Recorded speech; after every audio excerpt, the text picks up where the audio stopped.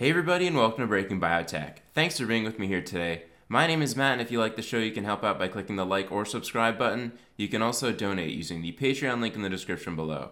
So I'm glad to be back and I've got a great show for everybody today. I am very excited to welcome John Houston, CEO of Arvinas. John, welcome to the show. Great. Nice to meet you. You too. And I'm super excited to have you on because the protein degrader space has really exploded in the last little while, and your company in particular has just done so many exciting things. So I'm happy to have you on and talk about all of it. And I think what first might be useful is if you give some background to the listeners about Arvinas. Absolutely. Great to be here. Yeah, Arvinas was founded in 2013 by Professor Craig Crews from Yale University. We're based here in Connecticut, in New Haven. And the company initially started with a focus that Craig had on proteolysis targeting chimeras and hijacking the normal protein degradation process within cells. And his vision was to build a company that could focus on making small molecules that could eventually turn into therapeutic modalities. And since then, the company has grown from a very small start. As we stand today, we've got over 250 employees, and we've been able to move our pipeline forward quite significantly from those early days, and a whole series of firsts for the technology and the platform. And as you said, having the luxury of being the only company in 2013, there's probably now 35 or 40 companies in the space, including the big pharma companies, really showing that protein degradation is a really significant new therapy. Mm-hmm. Yeah, you guys really blazed a trail for all these pipelines that have come online now. And it's exciting. You guys have a couple of very active programs. And I think before we get into that, I was hoping that you could explain to listeners about maybe the benefits on why a PROTAC might be a better method of targeting a disease rather than traditional methods like inhibitors or genetic approaches. Yeah, so normally when somebody has a disease and there's a therapy available for them, it can be a small molecule where they take a small molecule every single day. And the idea then is the small molecule will inhibit something that's either an aberrant signal or a receptor or a protein or enzyme that's become dysfunctional, causing the disease. So you take the pill every day. You have to have the receptor or the enzyme occupied by that compound to stop the signaling. And really, what happens over a period of time is resistance builds up to that compound, and eventually therapy becomes less effective. Now, protein degraders are radically different. They actually hijack the cell's natural process for protein degradation. In every one of our cells, there's a balance between protein synthesis and protein degradation. That's how you get protein homeostasis and a healthy balance in your cells. And the way that's done is by the ubiquitin ligase machinery in your cell. The cells monitor the normal lifespan of a protein. If it gets past its normal lifespan, the ligase machinery comes in, tags the protein with ubiquitin.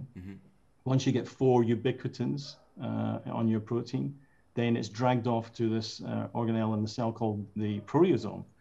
And the proteasome is basically a garbage disposal unit in the cell for proteins that are past their useful lifespan or a disease protein. The protein's shredded down into peptides and eventually amino acids, flushed back into the cell for future protein synthesis. And what Craig did was he said that's a system I could hijack and design molecules, heterobifunctional molecules. He called them PROTACs, or proteolysis targeting chimeras. One end of the molecule is a ligand that recruits a specific E3 ligase. The other end of the molecule binds to the protein that you want to degrade. And the PROTAC brings these two proteins into close proximity, the ligase and the targeted protein. Ubiquitins get transferred onto the protein, and yes, it gets shuttled off to the proteasome and degraded. And the really interesting feature is the PROTAC is then released at the proteasome and goes back and does multiple rounds of this degradation. So it's not an inhibition process. It's not an occupancy-driven process. It's hijacking the cell's natural protein degradation and basically eliminating that disease-causing protein from the cell as much as we can. Okay.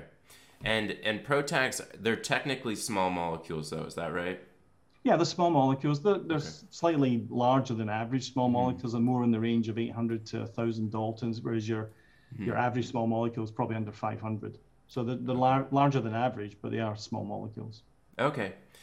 Awesome. And so that's kind of the theory behind the technique. And what your group has done is you've a couple programs right now, one in metastatic HR positive HER2 negative breast cancer, and then another one in prostate cancer. So I wanted to start by asking you some questions about ARV-471, which would be your estrogen receptor PROTAC targeting molecule. And so far, we've seen some very exciting data, 42% clinical benefit rate, as well as a safety profile that's very attractive. And I was hoping you could give our listeners some context on how that compares to the standard of care in this patient population. Absolutely. And when the program started a few years back, the focus at the time was validating the platform, and validating the platform in such a way that people would say protein degradation works in settings where other compounds are maybe starting to decline in terms of efficacy. Mm-hmm. And so one of the areas that the team looked at was estrogen receptor therapy, and looking at a comparison to fulvestrant. Fulvestrant is a degrader, an estrogen receptor degrader. The molecule is very good. But it is an intramuscular injection. Mm-hmm. So an oral therapy would be beneficial. And it's maxed out in terms of its ability to degrade the estrogen receptor. You probably get in the range of 40 to 50% degradation. So there's an opportunity to create an oral degrader that was like a fulvestrant, but oral, and have better degradation, get levels of well above 40, 50%. So that's how the program started. Mm-hmm. And as we produce our data in mid-December last year, we can see that our compound right now looks as though it has a best-in-class profile when you compare it to the other SERDs that are ahead of us that were a similar stage of development, and in particular fulvestrant. We have, on average, 62% degradation, although several are at the 90 and above percent degradation. We have the safety profile that is very good compared to fulvestrant and the other SERDs. And most excitingly, a clinical benefit rate, as we announced in mid-December, of around 42%, which is really remarkable because of the patient population we're in. We tried to do an apples-to-apples comparison as best we could with the other compounds, but in reality, we were the only compound going into a trial where 100% of the patients were post-CDK4/6, and 70% of them were post-fulvestrant. So a very highly resistant patient population, probably in the range of 60% or above of the patients having non-ER driven disease. So to get, first of all, good safety profile, great exposure data, but to see this clinical benefit rate of around 42% right from the get-go was really, really encouraging and bodes well for the program as it moves forward. Yeah, absolutely, especially in patients that were already treated with fulvestrant. So there's obviously an opportunity here for some kind of molecule to come in and continue to hit that pathway and also see success. So it's very exciting.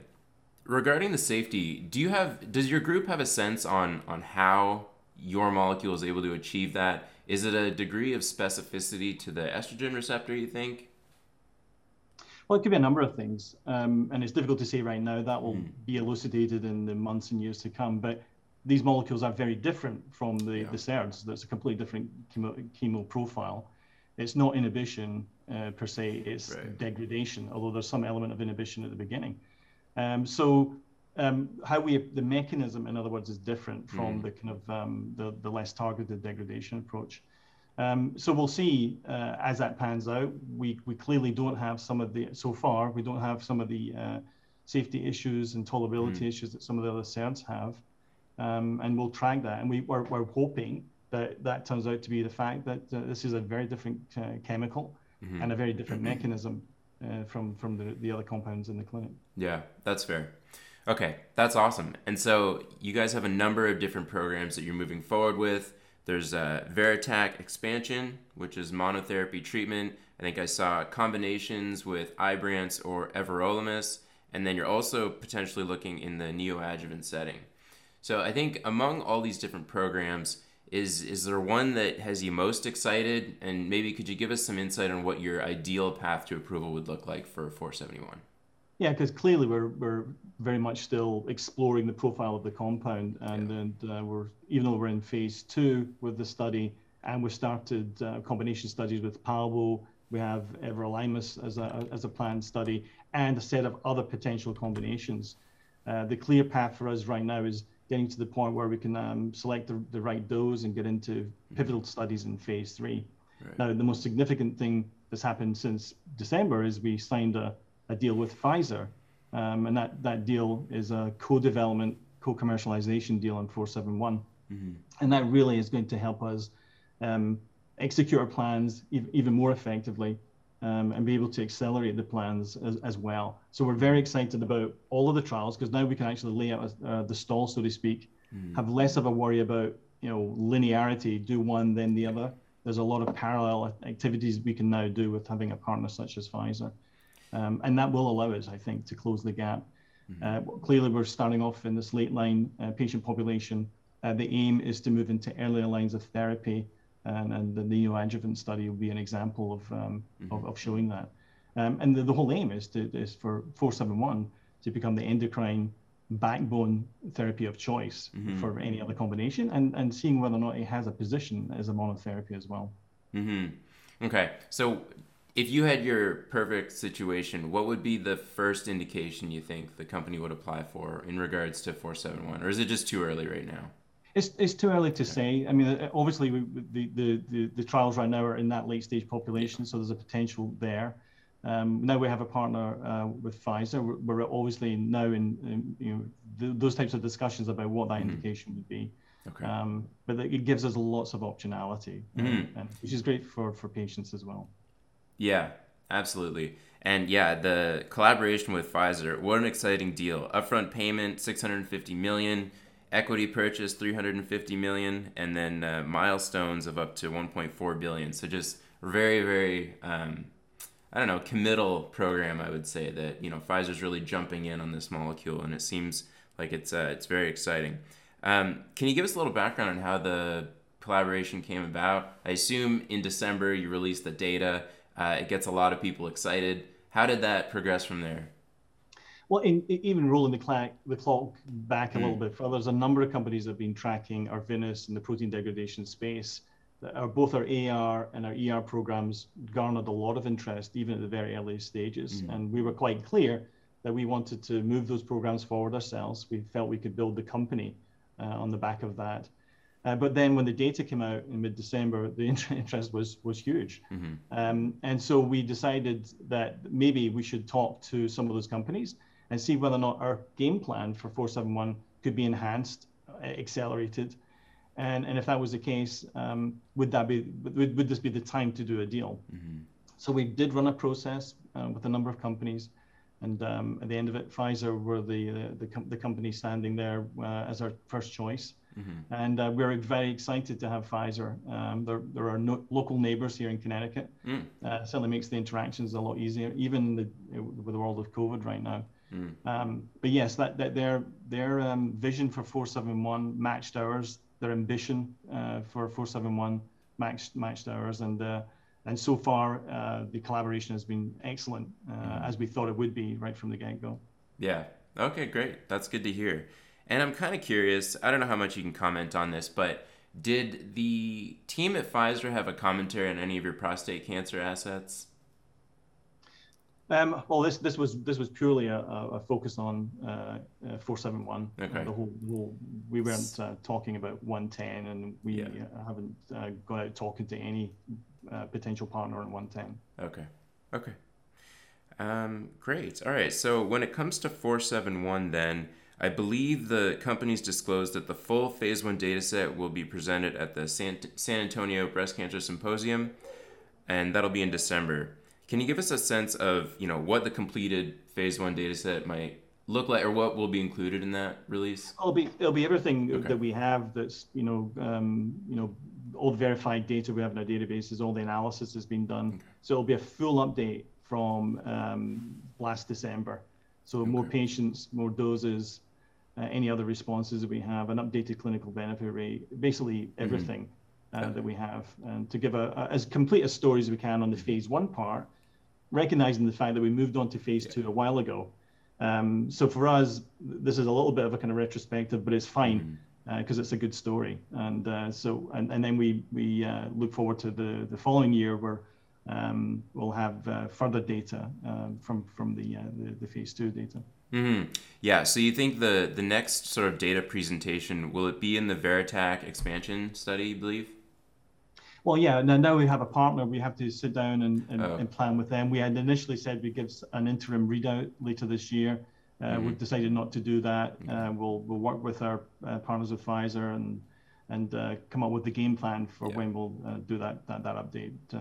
But next year would be an appropriate time to do that. Okay, great, exciting. So I wanted to shift gears now and talk about the prostate cancer program, which is also very extensive. And I think from the outset, it wasn't clear to me the difference between ARV-110 and ARV-776. And they both target the androgen receptor, but can you give us some color on that? Absolutely. So we knew the profile of 110 really well. We knew all of the extensive preclinical studies that we did showed the different AR point mutations that we were able to degrade, the overexpression of receptor and how we operated there. But the one thing we also knew is that it didn't degrade L702H, was a particular androgen receptor mutation. And in the process of coming up with a backup, we said to the chemists, as we're generating a backup, which is a smart thing to do, see if we can fix this one issue. And they did. They were able to work out why the compound wasn't able to degrade L702H and came up with a really good compound that does, plus it degrades all the other mutations. And so the decision was to move that forward fairly aggressively into phase 1. And at some point next year, we'll have an end of phase 1 set of data on 766. We'll be able to contrast and compare that with 110. And by that time, we'll also know whether or not L702H as a mutation, we'll know the incidence rate. We'll understand whether or not that's a significant issue for us in the market or potential market. And we could be able to position maybe 766 and 110 in a different way. So we're glad we made the decision on that and having a backup, but having a backup that fixes one of the mutations that we knew we didn't degrade. Okay. That was done by some structural biology, so it was really smart chemistry that did it. Yeah. Okay. All right. That's good to know. And so ARV-1110 is further along. The data to date looks also very exciting in a heavily pretreated population. You've been showing some PSA 50 effects, and I believe in the whole population, the metastatic castration-resistant prostate cancer group, 14% achieved that PSA 50, and then a subset of those patients that harbored this T878H875 mutation, 40% of them achieved a PSA 50 response. So that's super exciting too. And I mean, I assume you didn't plan for that, but is this going to change your development plans moving forward? Yeah, and when we went into the trial, we knew that it would be, again, in a very late stage setting. It was third line plus. But then, as the trial ran, we realized we weren't just in third line plus, we were in fifth and sixth line. Right. Heavily resistant patient population. A lot of the tumors actually not AR driven. So it was a very tough setting for us. And when you look at the different therapies I've gone into later stages, you could have maybe expected in that late stage population around 10% PSA 50 responses at best. So we were actually pretty excited when we saw some of the first data coming out, and we were, significantly above 10%, and even more excited when we actually got the molecular profiles from some of the tumors and realized there was quite a significant signal coming out of those particular two mutations. With many, many more PSA 50 and PSA 30 responses. In fact, 80% of the patients with harboring these mutations show some sort of PSA 30 response. So it's quite a significant response. So that it did change our attitude a little bit with saying, well, even in this incredibly late stage population, we're capturing a group that probably still have tumors that still have an AR-driven disease marked by these mutations. And therefore, maybe there's a faster approval process by generating data around that particularly strong molecular profile at the same time as continuing to profile the compound broadly. because the idea is the 110 will have a position, certainly in late stage, but also moving further up the treatment paradigm, where there'll be, you'd assume, more and more AR-driven disease. Mm-hmm. So that's the approach we're going to take. We're pursuing through the Veritac study. We're looking at the Ardent study. We're looking at a subpopulation of this molecular profile. We're also looking at L702H. We're looking at the splice variant V7 tumors and wild type and overly expressed. So we've got all of the patients in there.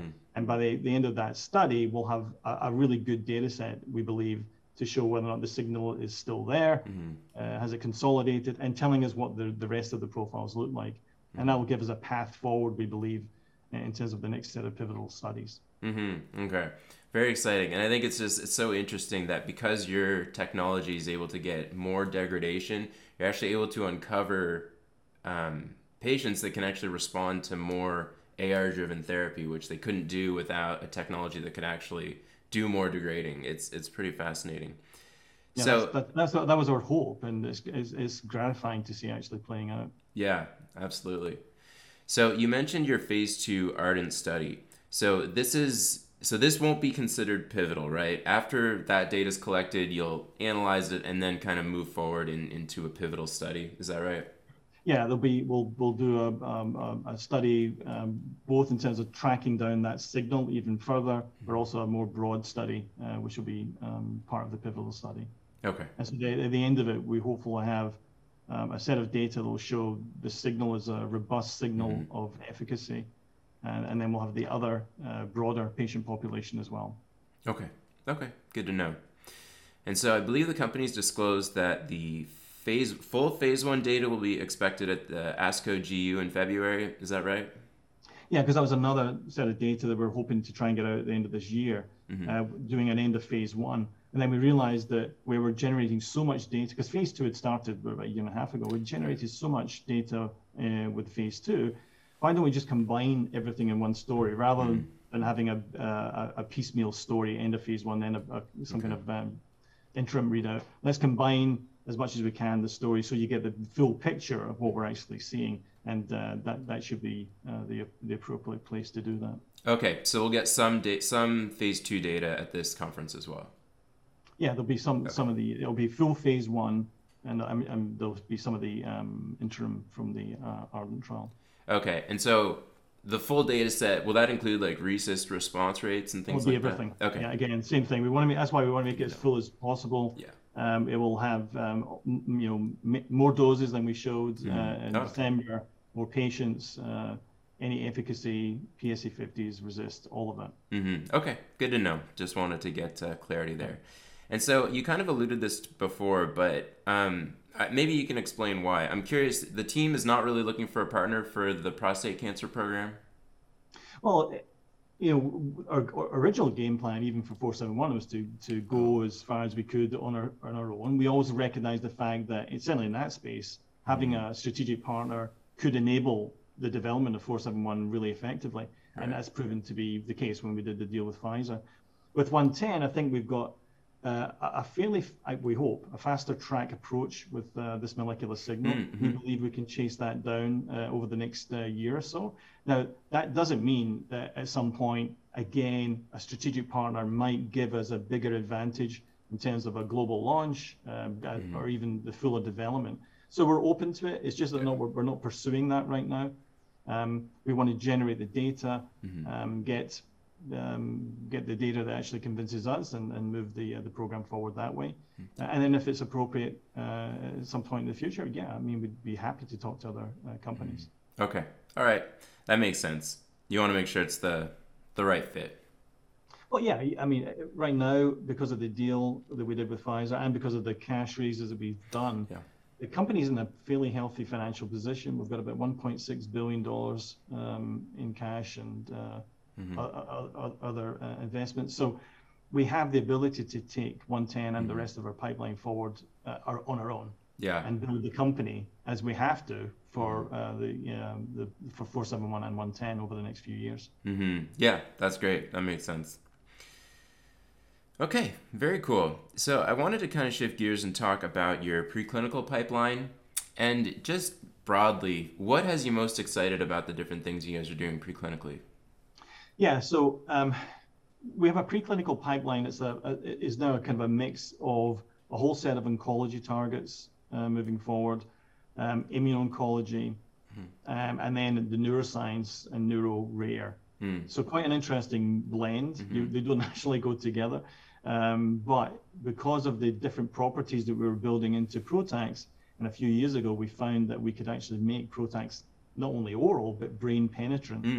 And we got very excited with the idea of moving into neuroscience, hitting some of those classic targets that others have been trying, like tau, like alpha-synuclein, and use the PROTAC technology to see whether or not protein degradation would work in that setting. So we've built out a neuroscience team over the last few years under the leadership of Angela Kikesi.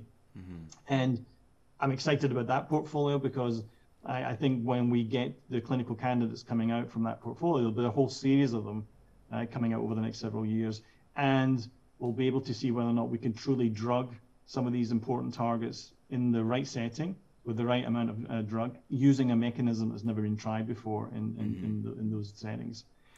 So I'm really excited about that portfolio. And then on the oncology side, so the prostate cancer and estrogen, the breast cancer programs, well-known biology. We knew going into this that if you modulated the androgen receptor and estrogen receptor, it could lead to clinical benefit. There was no ambiguity about that. The ambiguity was, would a PROTAC work, would protein degradation work, and would it work in a highly resistant setting? And we're on the path to showing that's the case. But when Craig set up the company, what he actually was most interested in was deploying this technology into the undruggable space. In fact, 80% of proteins are in the proteome that have not been drugged. And he believed, and I think he's right, that protein degradation in PROTACs would be an entry point, a significant entry point into that space that would be very exciting. So the next set of targets we have in oncology is a real mix of truly difficult to drug and undruggable targets like, well, KRAS is a great example because that's now starting to be drugged. But KRAS, MYC, but also some difficult targets like BCL6 and a few others. So we're very excited about those. That'll be the next generation of programs coming over the next 2 or 3 years. And our idea is to get to a clinical candidate every year from the portfolio. So we end up with quite a significant overall pipeline over the next few years. Okay, very cool.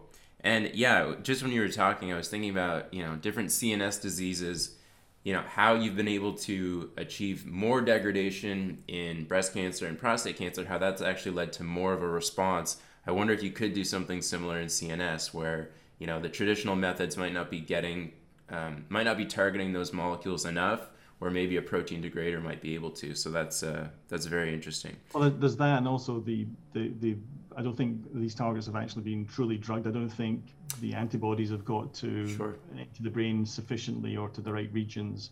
Some of the other smaller molecules haven't truly drugged the targets. And I think that's the next phase, getting molecules that truly drug the target. So you can run the trials to see whether or not these mechanisms actually work. Because right now we still don't know whether or not if you do something with tau or alpha-synuclein, will it lead to something significantly clinically in clinical benefit for patients. So that'll be the obvious next phase, getting the molecules to the clinic, getting them into patients, and then seeing whether or not a drugged target actually has a clinical benefit. Right. Okay, so how close do you think we are from potentially nominating an IND candidate in the CNS space? Well, last year, much to the annoyance of my CSO, Ian Taylor, I said the company would have 5 INDs between 2020 and the end of 2023. 766 was one of them. We're well on track for the other 4, and that includes at least one of the neuroscience INDs.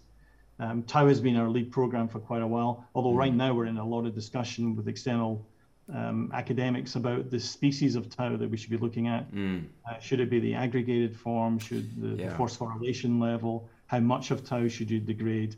And also the transmissible form or the monomeric form of tau. So we're actually looking at that and saying, let's pick the right pathological species, or let's go forward with maybe more than one. So that's a really interesting debate, and it opens up that debate because with the degrader, you can come up with different ligands to tackle these different pathological forms. And then we have some other undisclosed neuroscience targets that are progressing very well. And the reason we've got a big bunch of our portfolio that's not disclosed is it has become a very competitive space. Oh, yeah. I mean, it's exciting to see it, but we also don't want to be telling people this what's doable and maybe what's not doable. So Yeah. we'll tend to now announce the things about our programs when we get to IND level. Okay, that makes sense. Yeah, and it seems like now, there are a lot of competitors in the space, but it really does seem about the pipeline. It seems like about how you can successfully take a candidate from discovery all the way through the clinical program. So that seems to be most interesting. And yeah, regarding KRAS, it does seem like, yeah, it's druggable now, but the safety profile, I don't know if we're all the way there. So it really does seem like potentially using the PROTAC technology, you could come up with a molecule that has a cleaner profile, and I imagine that would be very competitive on the market. Yeah, I think the whole space, I mean, it's exciting to see the compounds that inhibit G12C, KRAS. Mm-hmm. There's clearly things that could be enhanced about those molecules in terms of the profile. But it's just exciting to see them in the clinic and having some benefit. But yes, there's other KRAS mutations that drive quite a number of different cancers.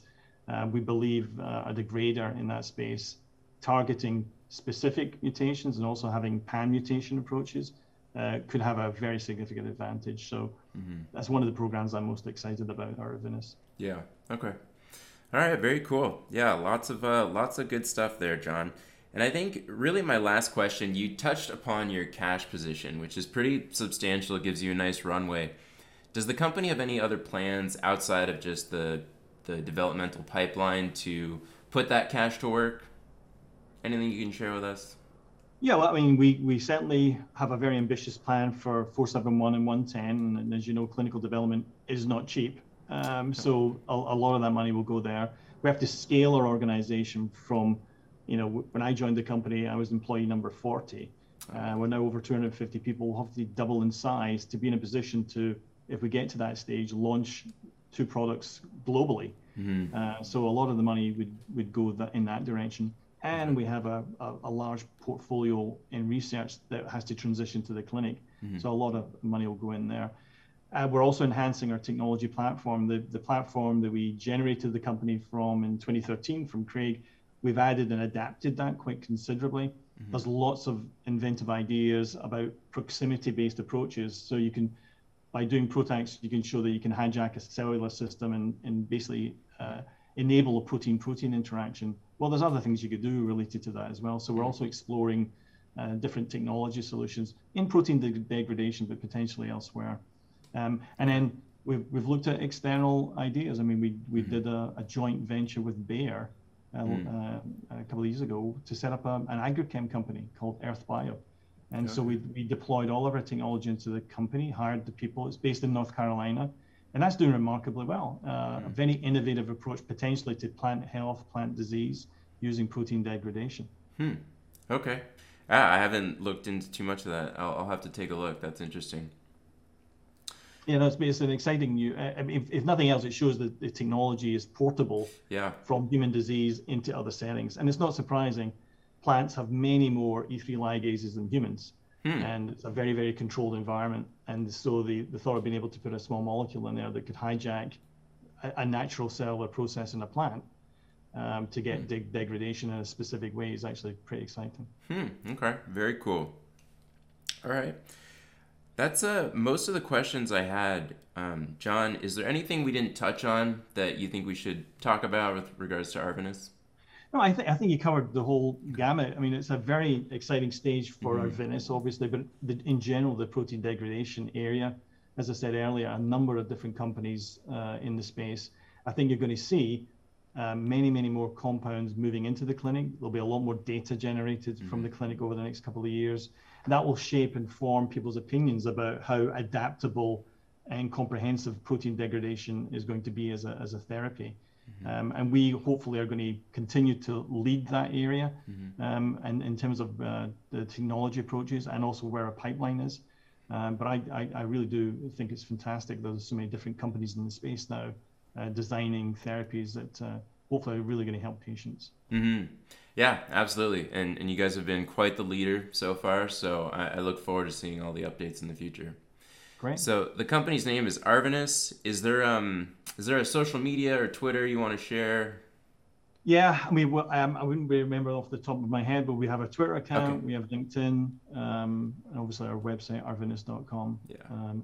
I am on Twitter, so Oh, all right. I'll have to give you a follow then, yeah, John. yeah, exactly. Don't have too many followers, so I'll appreciate it. Okay, I'll help you out there. All right. Well, thanks a lot, John. I really appreciate your time. It's been great talking about the company. And with that, we're going to wrap it up. But I want to thank everybody for your attention, and we'll see you next time.